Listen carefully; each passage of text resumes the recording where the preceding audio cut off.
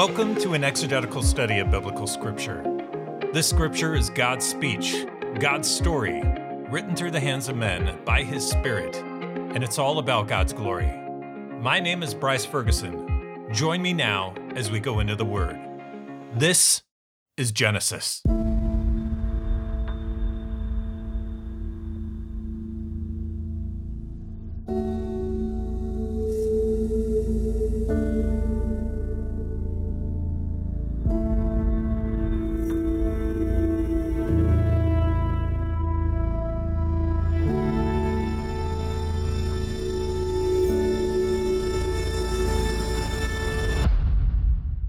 The Lord is the everlasting God, faithful through generations, faithful from the past, from the beginning, faithful through Genesis, faithful through the life of Noah, faithful past the life of Noah, to Abraham, to David, to Solomon, to all of the descendants of the faith, faithful to the New Testament, faithful in sending Jesus to earth, faithful to rescue us, faithful to provide the means of salvation to those who need salvation. We needed God's intervention on our behalf. Why? Because we keep screwing up. We keep falling short. The Bible says all have sinned and fallen short of the standards of God.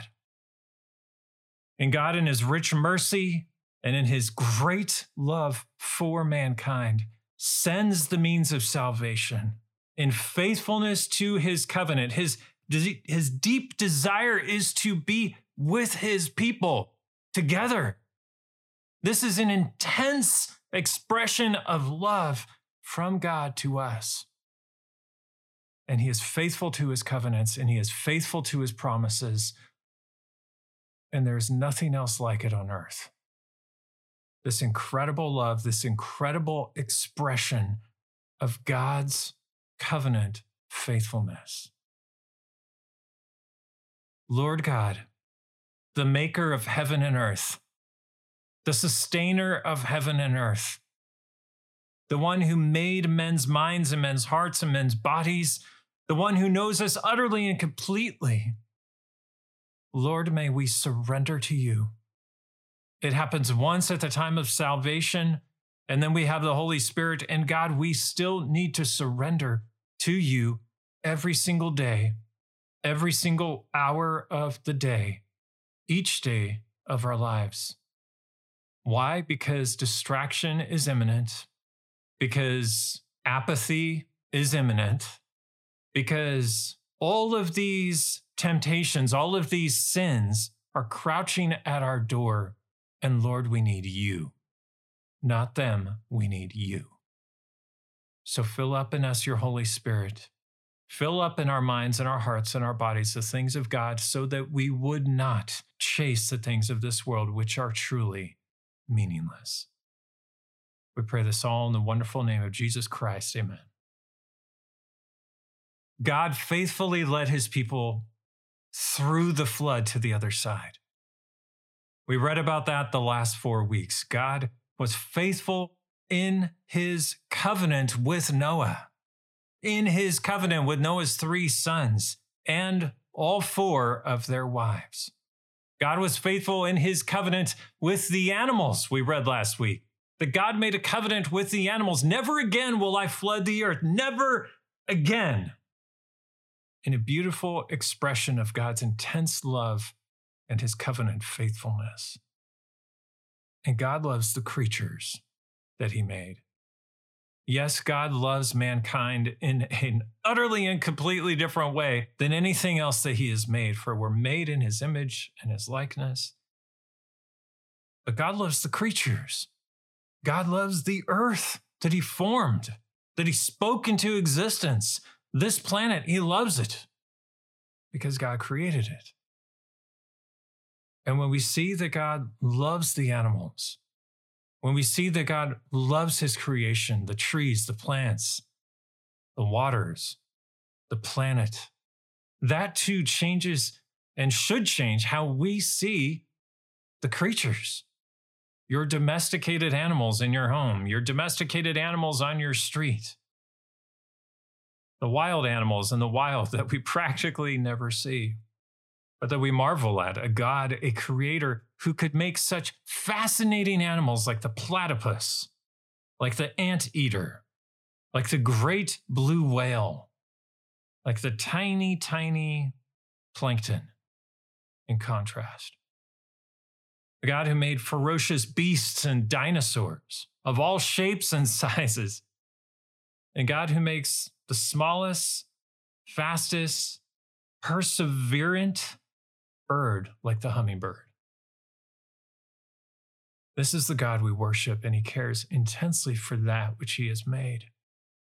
And he cares that much more intensely and passionately and lovingly for mankind. And God put a rainbow in the sky as a confirmation of the covenant that he made with mankind and with the creatures, that never again would he flood the earth. And this rainbow that we see is a continuous reminder to us that God says he remembers. When he sees it, when he puts the bow in the clouds, he remembers. Oh, that we would remember the powerful love of a God who never forgets his covenants, who always remembers his covenants because he wants to always, and he will always, and he will affirm to us that he is always faithful to his covenants. When we stray, when the people of God stray, when those that we read in the Old Testament stray, when those we read in the New Testament stray, God is faithful. God is constant. God is loving and compassionate and merciful and gracious in abundance. God is faithful. If you have your Bibles, please open them today where we left off last week at Genesis chapter 9, verse 18. Now we go from the story of Noah to the lineage of Noah, the descendants of Noah. Verse 18, the sons of Noah who went forth from the ark were Shem, Ham, and Japheth. Ham was the father of Canaan. These three were the sons of Noah, and from these the people of the whole earth were dispersed. Noah began to be a man of the soil, and he planted a vineyard.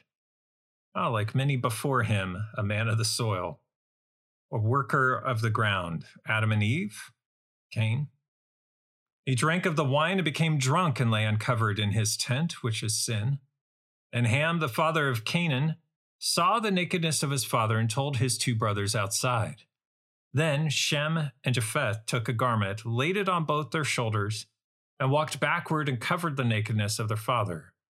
Their faces were turned backward, and they did not see their father's nakedness. When Noah awoke from his wine and knew what his youngest son had done to him, he said, "Cursed be Canaan, a servant of servants shall he be to his brothers." He also said, "Blessed be the Lord, the God of Shem, and let Canaan be his servant. May God enlarge Japheth, and let him dwell in the tents of Shem, and let Canaan be his servant." And after the flood, Noah lived 350 years. All the days of Noah were 950 years, and he died. Chapter 10, these are the generations of the sons of Noah, Shem, Ham, and Japheth. Sons were born to them after the flood. The sons of Japheth, Gomer, Magog, Madai, Javan, Tubal, Meshech, and Tiras. The sons of Gomer, Ashkenaz, Riphath, and Togarmah. The sons of Javan, Elisha, Tarshish, Kittim, and Dodanim. From these the coastland peoples spread in their lands, each with his own language, by their clans in their nations. The sons of Ham, Cush, Egypt, Put, and Canaan. The sons of Cush, Seba, Havilah, Sabta, Ramah, and Sabtek. The sons of Ramah, Sheba, and Dedan. Cush fathered Nimrod. He was the first on earth to be a mighty man. He was a mighty hunter before the Lord. Therefore it is said, like Nimrod, a mighty hunter before the Lord. The beginning of his kingdom was Babel, Erech, Achad, and Calnech, in the land of Shinar. From that land he went into Assyria and built Nineveh, Rehoboth-ir, Calah, and Rezin before Nineveh and Calah. That is the great city. Egypt fathered Ludim, Anaim, Lebaim, Raphtuim, Parusim, Calciim, from whom the Philistines came, and Caphtorim. Canaan fathered Sidon, his firstborn, and Heth, and the Jebusites, the Amorites, the Girgashites, the Hivites, the Archites, the Sinites, the Arvadites, the Zemanites, and the Hamathites. Afterward, the clans of the Canaanites dispersed. And the territory of the Canaanites extended from Sidon in the direction of Gerar as far as Gaza, and in the direction of Sodom, Gomorrah, Admah, Zeboim, as far as Laisha. These are the sons of Ham by their clans, their languages, their lands, and their nations. To Shem also, the father of all the children of Eber, the elder brother of Japheth, children were born. The sons of Shem, Elam, Ashur, Arpachshad, Lud, and Aram.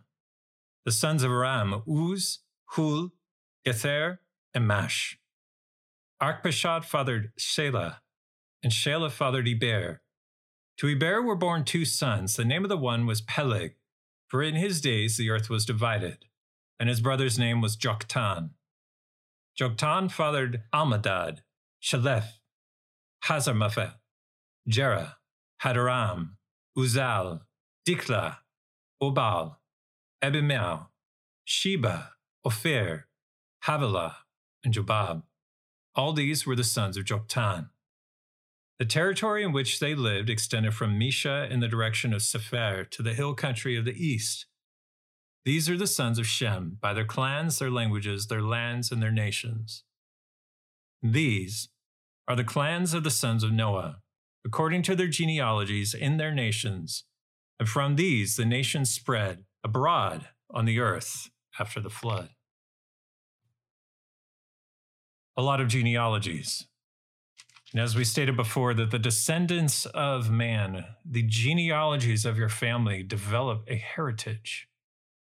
Genealogies are important, not because you'll remember every single one of these names, but because every single one of these names represents a man and represents a family and represents a generation, either toward faithfulness in God, rather toward God in faithfulness, or not.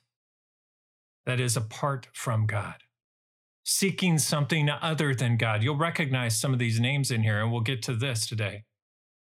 That you'll recognize, some of these names of these cities, of these people, were not faithful to God. They were enemies of Israel. They were enemies of the people of God. They opposed God. And then there were some that were faithful to God. And we see this pattern and we see this repetition back at the times of Cain and Abel, the second generation of man after Adam and Eve, and how there were those on the earth who were not of faith in God. And then there were those who were of the faith of God because they were of Adam and Eve. And so you have this divergence. You have these two paths, you have these two ways of mankind. And then before Noah, it was that all the thoughts of man were only evil continually. This was pervasive throughout the known world at this time.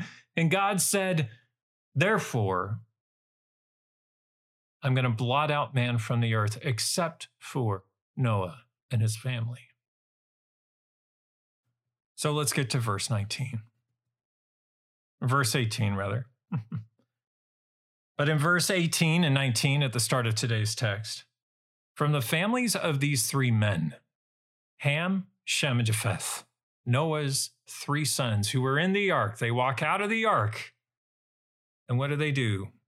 The whole earth would be inhabited and developed from the lineages of these three men, from the families of these three men and their wives. The lineage of how many?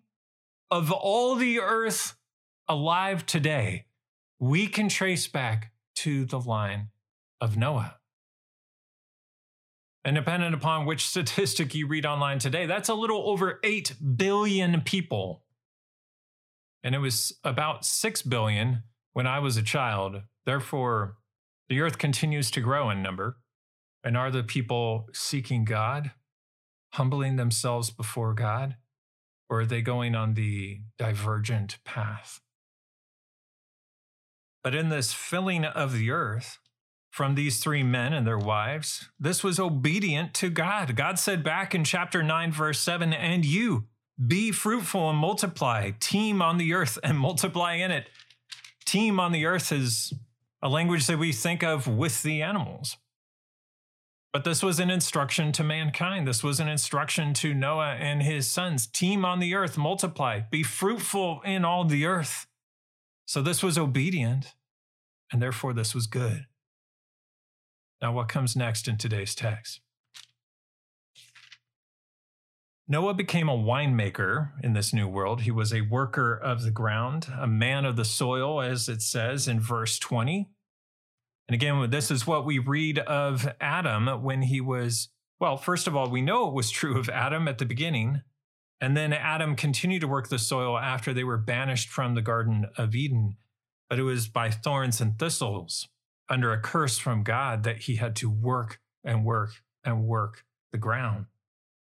Noah follows in the footsteps of his great ancestor, and he becomes a man of the soil. And that's a good thing. And he planted a vineyard, and that's a good thing. He drank of the wine and became drunk and lay uncovered in his tent, and this is not a good thing. But much like can happen when someone is intoxicated, and that's why the Bible warns again and again and again, and names that as sin, it's clear from this text that Noah did something that was not done in his time and was not, therefore, appropriate in his time. He lay, as we can interpret, asleep, uncovered in his tent, or that is to say, in today's language, he was naked.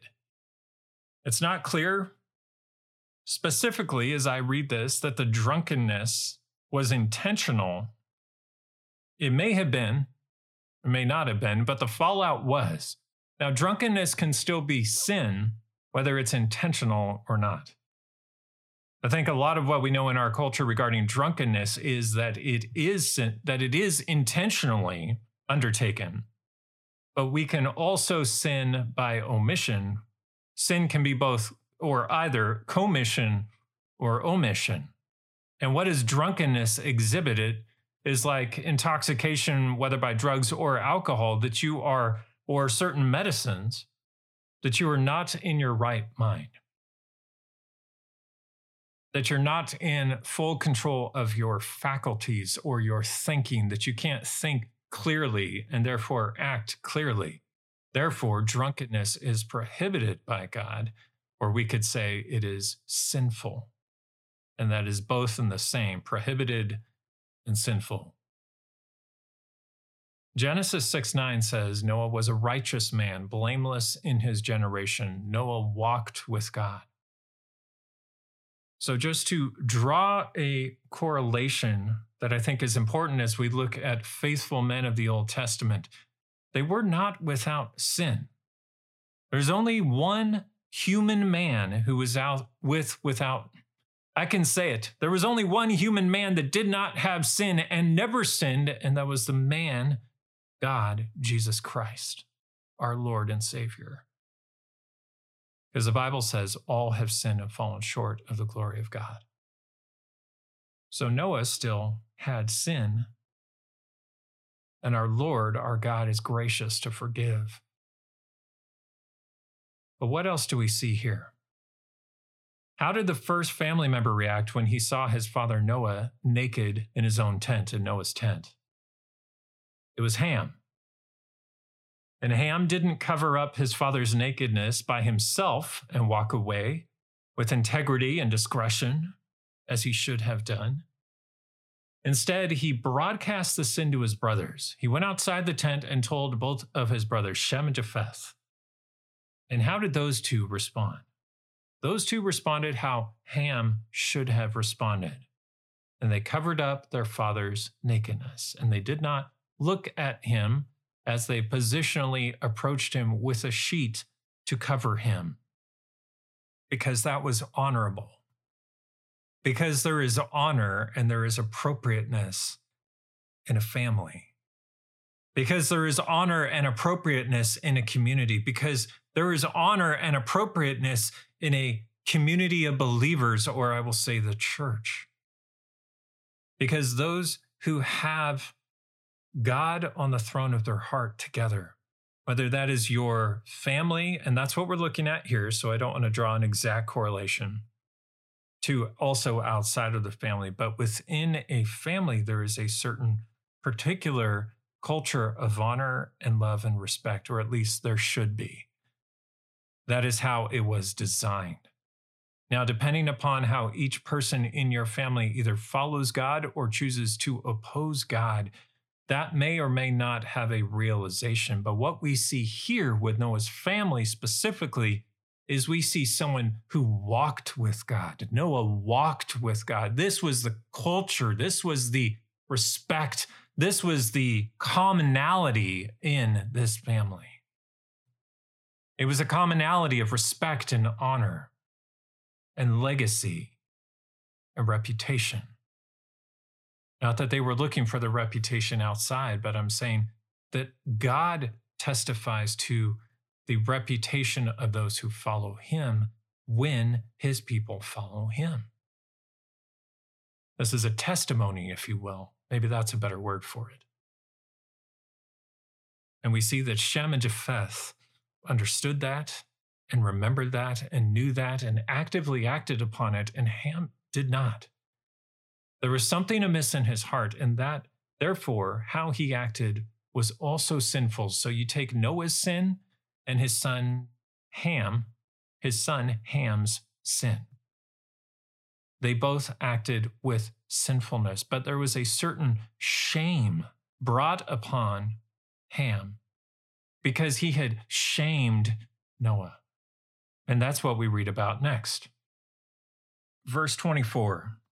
When Noah woke from his wine and knew what his youngest son had done to him, i.e., when he had clarity of his mind, or he was sober again, he said, "Cursed be Canaan." Who's Canaan? Canaan is Ham's son. He didn't say, "Cursed be Ham." That's interesting. Noah said, "Cursed be Canaan, a servant of servants shall he be to his brothers."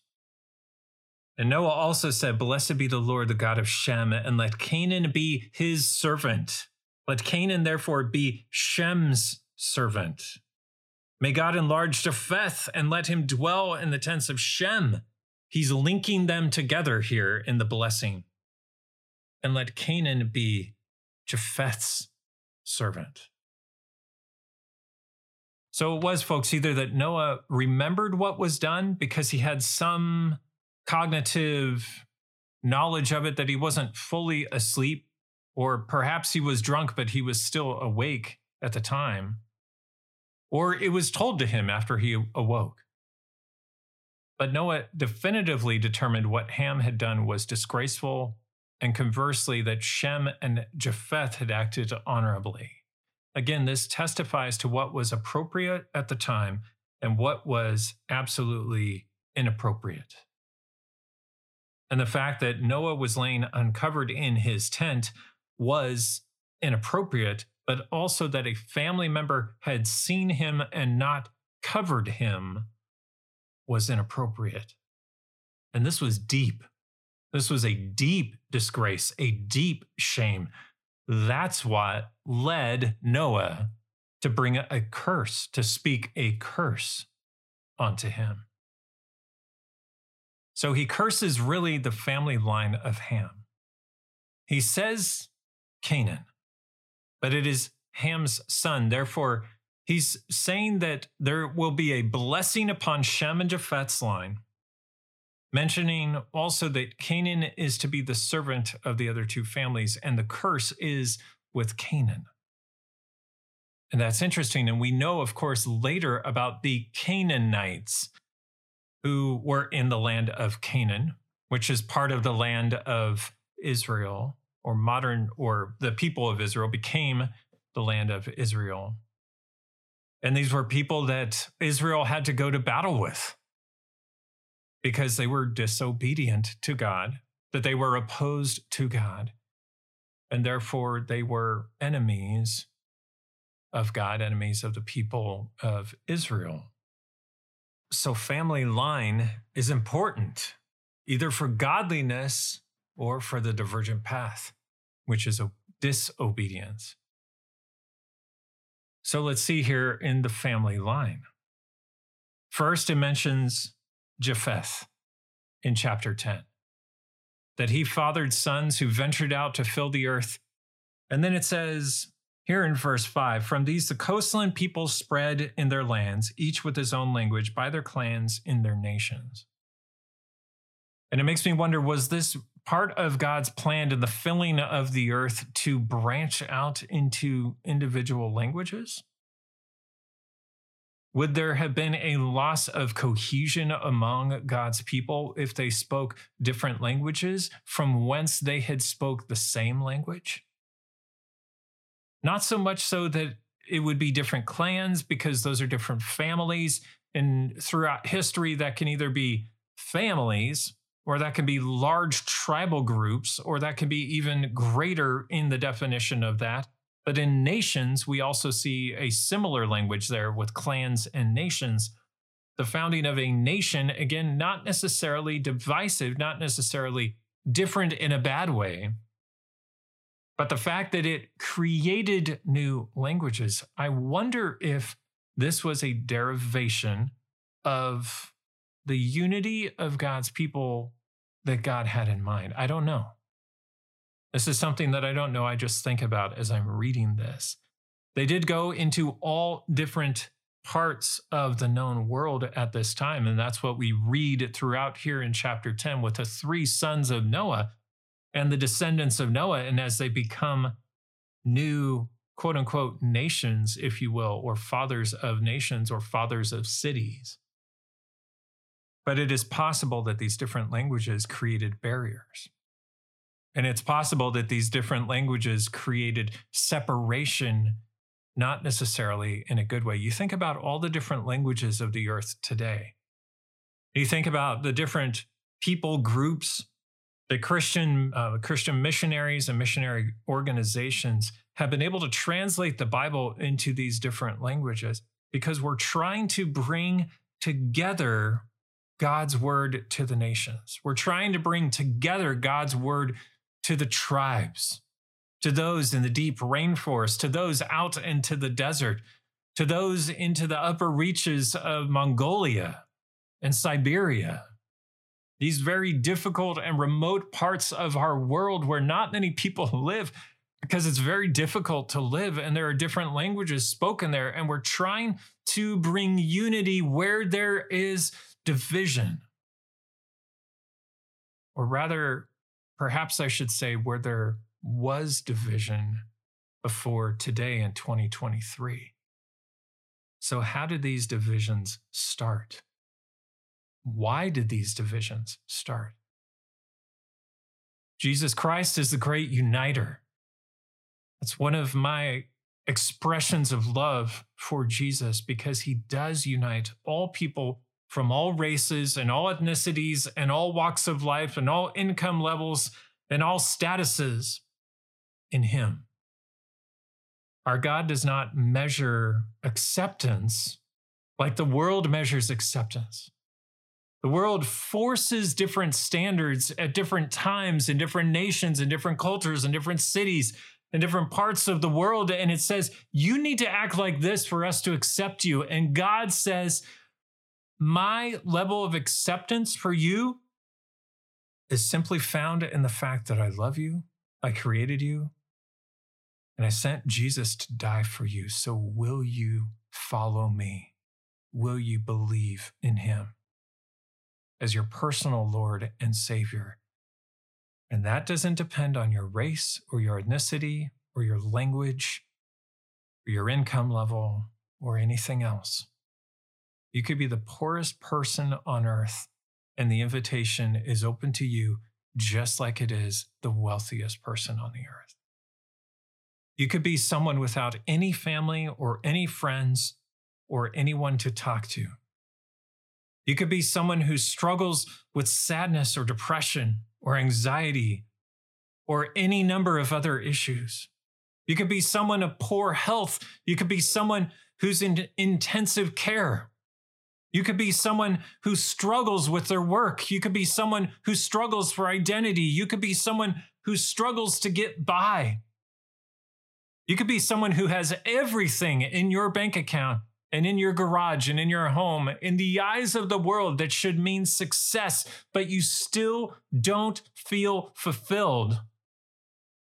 And you can be accepted by God regardless of any of those things or the lack of those things, because God sees us by a completely different standard. And his standard is love. And his standard is compassion. And his standard is shown in the great expression of his grace and mercy in Jesus Christ, his son. Let's look at Ham. This is chapter 10, starting at verse 6. The sons of Ham, Cush, Egypt, Put, and Canaan. So Ham fathered sons, and some of these founded cities or nations who became enemies of Israel, and I see that notably with the Egyptians, and we spoke before about the Canaanites. And some turned into cities of outright wickedness later, like Sodom and Gomorrah, and you probably recognized their names when we read that earlier down at verse 19. Some were faithful to God. Of all of these sons of Noah who created cities and built cities and helped father cities, and of course they had sons and their sons had sons, and this helped with the expansion because it takes a long amount of time to expand out into the earth, to have sons and then have families and fill the earth and have descendants and increase greatly on the earth. But God says, be fruitful. God says back in chapter 9, verse 7, be fruitful and multiply. Teem on the earth and multiply in it. So what does fruitfulness mean? That means being fruitful before God, being fruitful in the sight of God, being faithful to God. And we know that the Egyptians went wayward, and we know that the Canaanites went wayward, and we know that some of these other cities also went wayward. We see Sodom and Gomorrah later delve into out and outright wickedness, basically as pervasive as at the time of Noah, where every intention of the thoughts of men was only evil continually, because they chose the divergent path. In the line of Ham, we see something specific. We actually see the most description of any individual here in chapter 10, besides a reading of the genealogies. We see the life of Nimrod. That's a curious name to us today because that was a common phrase in the 80s and 90s, an expression of someone who perhaps was not on the level. That doesn't necessarily correlate to anything in the life of Nimrod, this man here. Verse 8, Cush fathered Nimrod. He was the first on earth to be a mighty man. Different commentaries will describe this as perhaps a giant, but definitely someone of, just like we would say today, a mighty man, someone of great strength or great renown. He was popular. He was strong. He was tall. And what they nicknamed a giant just meant a very tall person, perhaps 6 inches taller than other people, perhaps 9 inches taller than other people. Someone that you would inevitably, physically, literally at the least, look up to. And he did command quite a bit of authority. Cush fathered Nimrod. He was the first on earth to be a mighty man. He was a mighty hunter before the Lord. Therefore, it is said, it was said, it has been said historically of him, like Nimrod, a mighty hunter before the Lord. Is being a mighty man good or bad? Neither. It's indifferent. Mighty man can be good. He was a mighty hunter before the Lord. A mighty hunter before the Lord. See, I see the expression here of the Lord's mention in the same sentence. This is a good thing. It doesn't say he was a mighty hunter who just lived, or he was a mighty hunter apart from the Lord. It says he was a mighty hunter before the Lord. Unless there's some meaning that we don't see here. Therefore, it is said, like Nimrod, a mighty hunter before the Lord. There it is again, repetition. Now we read, the beginning of his kingdom was Babel, Erech, Akkad, and Calneh, in the land of Shinar, which was a plain. Everyone will recognize Babel here. And we'll get to that next week in chapter 11. Babel was not a good thing. Babel was opposition to God. But Nimrod's life was important enough to mention with a description here in Ham's line. So what did he do? What did Nimrod do with the strength and the talents given him by God? And again, I'm going to get into this more next week, but I can tell you this. It's a story similar to that of Samson in the book of Judges. And depending upon how much you remember of the story of Samson, yes, he was a mighty man, you could say of Samson. He was extremely strong, and God did miraculous works through him. And he was one of the judges of Israel in an age of unfaithfulness. And that's really what a lot of Judges, the book of Judges in the Old Testament, is about, is unfaithfulness to our God from the people. And that's why he sent the judges to proclaim judgments against the people, to largely proclaim repentance to the people and call the people to repent back to the Lord. The people would forsake God, and God would send them into captivity or give them over to their enemies.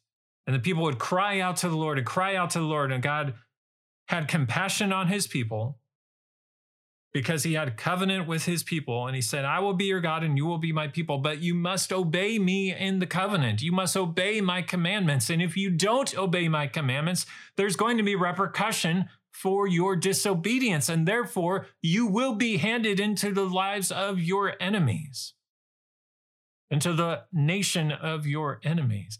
And this is what would happen over and over again, and God would send a judge, and the judge would proclaim repentance, and the judge would sometimes with a strong arm lead victory to God's people. And that was true in the life of Samson. But Samson fell short. Samson fell short over and over and over again.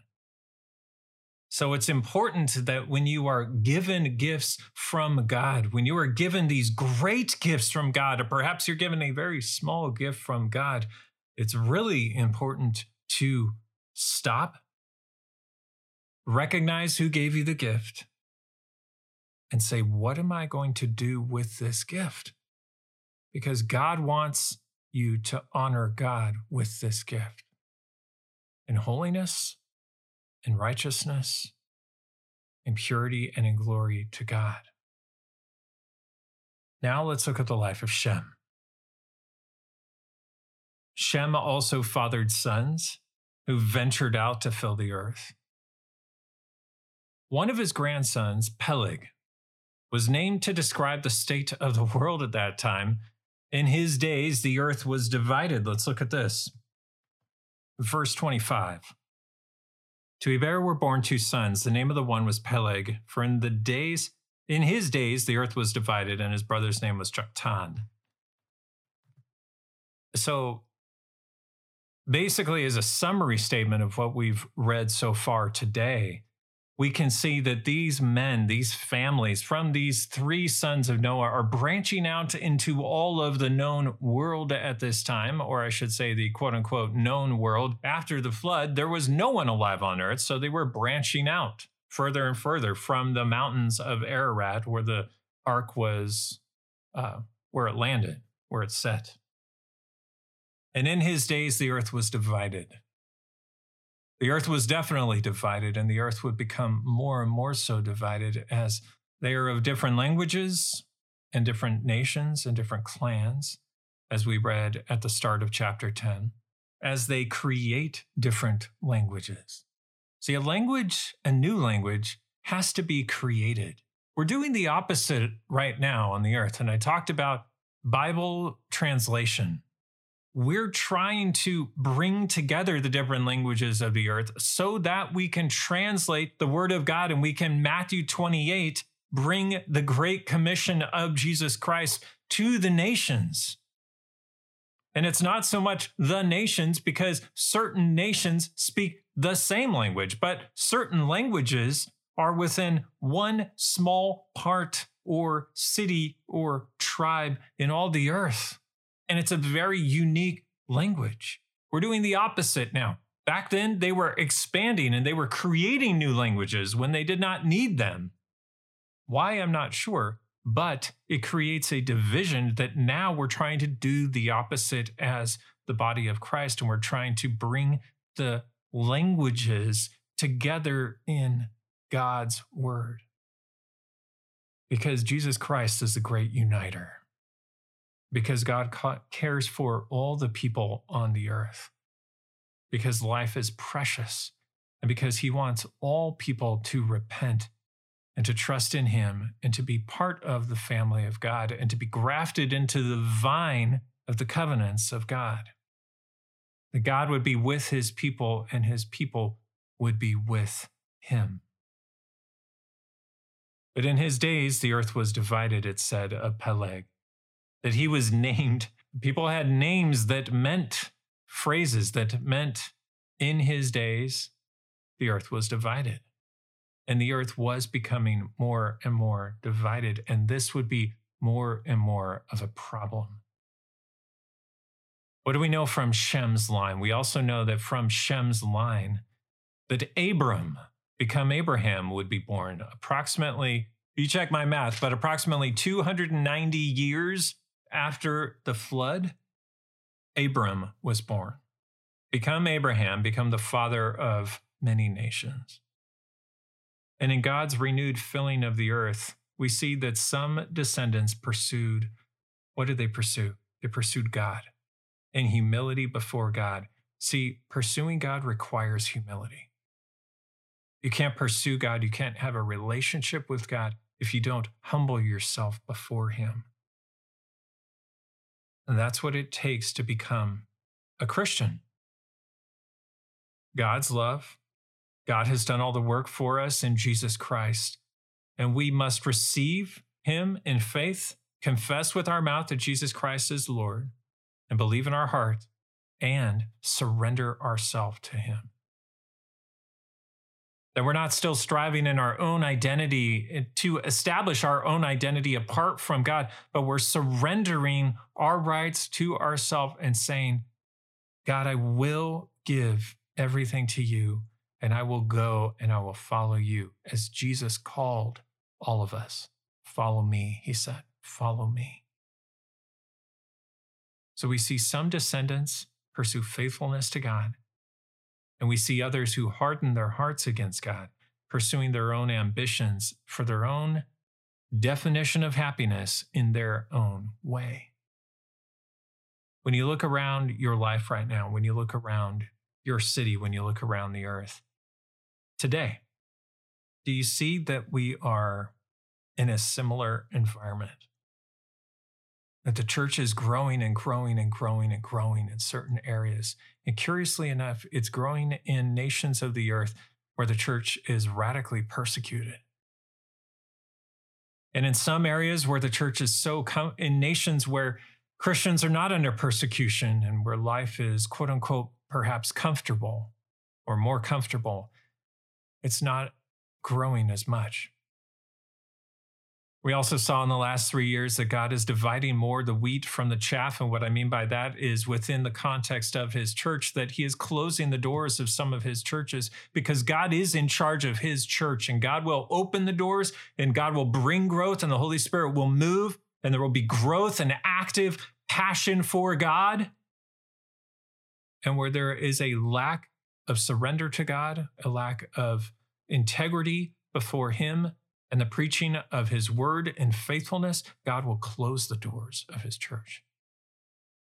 Or the churches that proclaimed Him, or said that they proclaimed Him, but were not faithful. Because God is living and active, and His church is living and active on this earth, and it is growing. And it is growing with an intensity, and that's a great thing. But guess what is also growing is disobedience. 6 billion people when I was a child on the earth. Over 8 billion people today. That's over a 25% growth in total population of the earth, as best as the statistics online can determine it. And who are we pursuing? Who are we pursuing? God is calling us to Himself. It is important how a man and woman teach and lead themselves and the next generation, because faith begets faith, and wickedness begets wickedness in family lines. It's not exclusively true, but it's largely true. Look at this text. Look at your family line, and let us set an example that glorifies God. Holy God, we pray in the wonderful name of Jesus Christ that we might be a people who believe, a people of faithfulness, a people who are in your word and faithful to you, God, that though we sin, that we want to walk with you, God, and glorify you, God, and teach our children to walk with you, God, and glorify you, God. Pray this all in the wonderful name of Jesus Christ, our Savior. Amen. Join me next time as we continue in Genesis 11.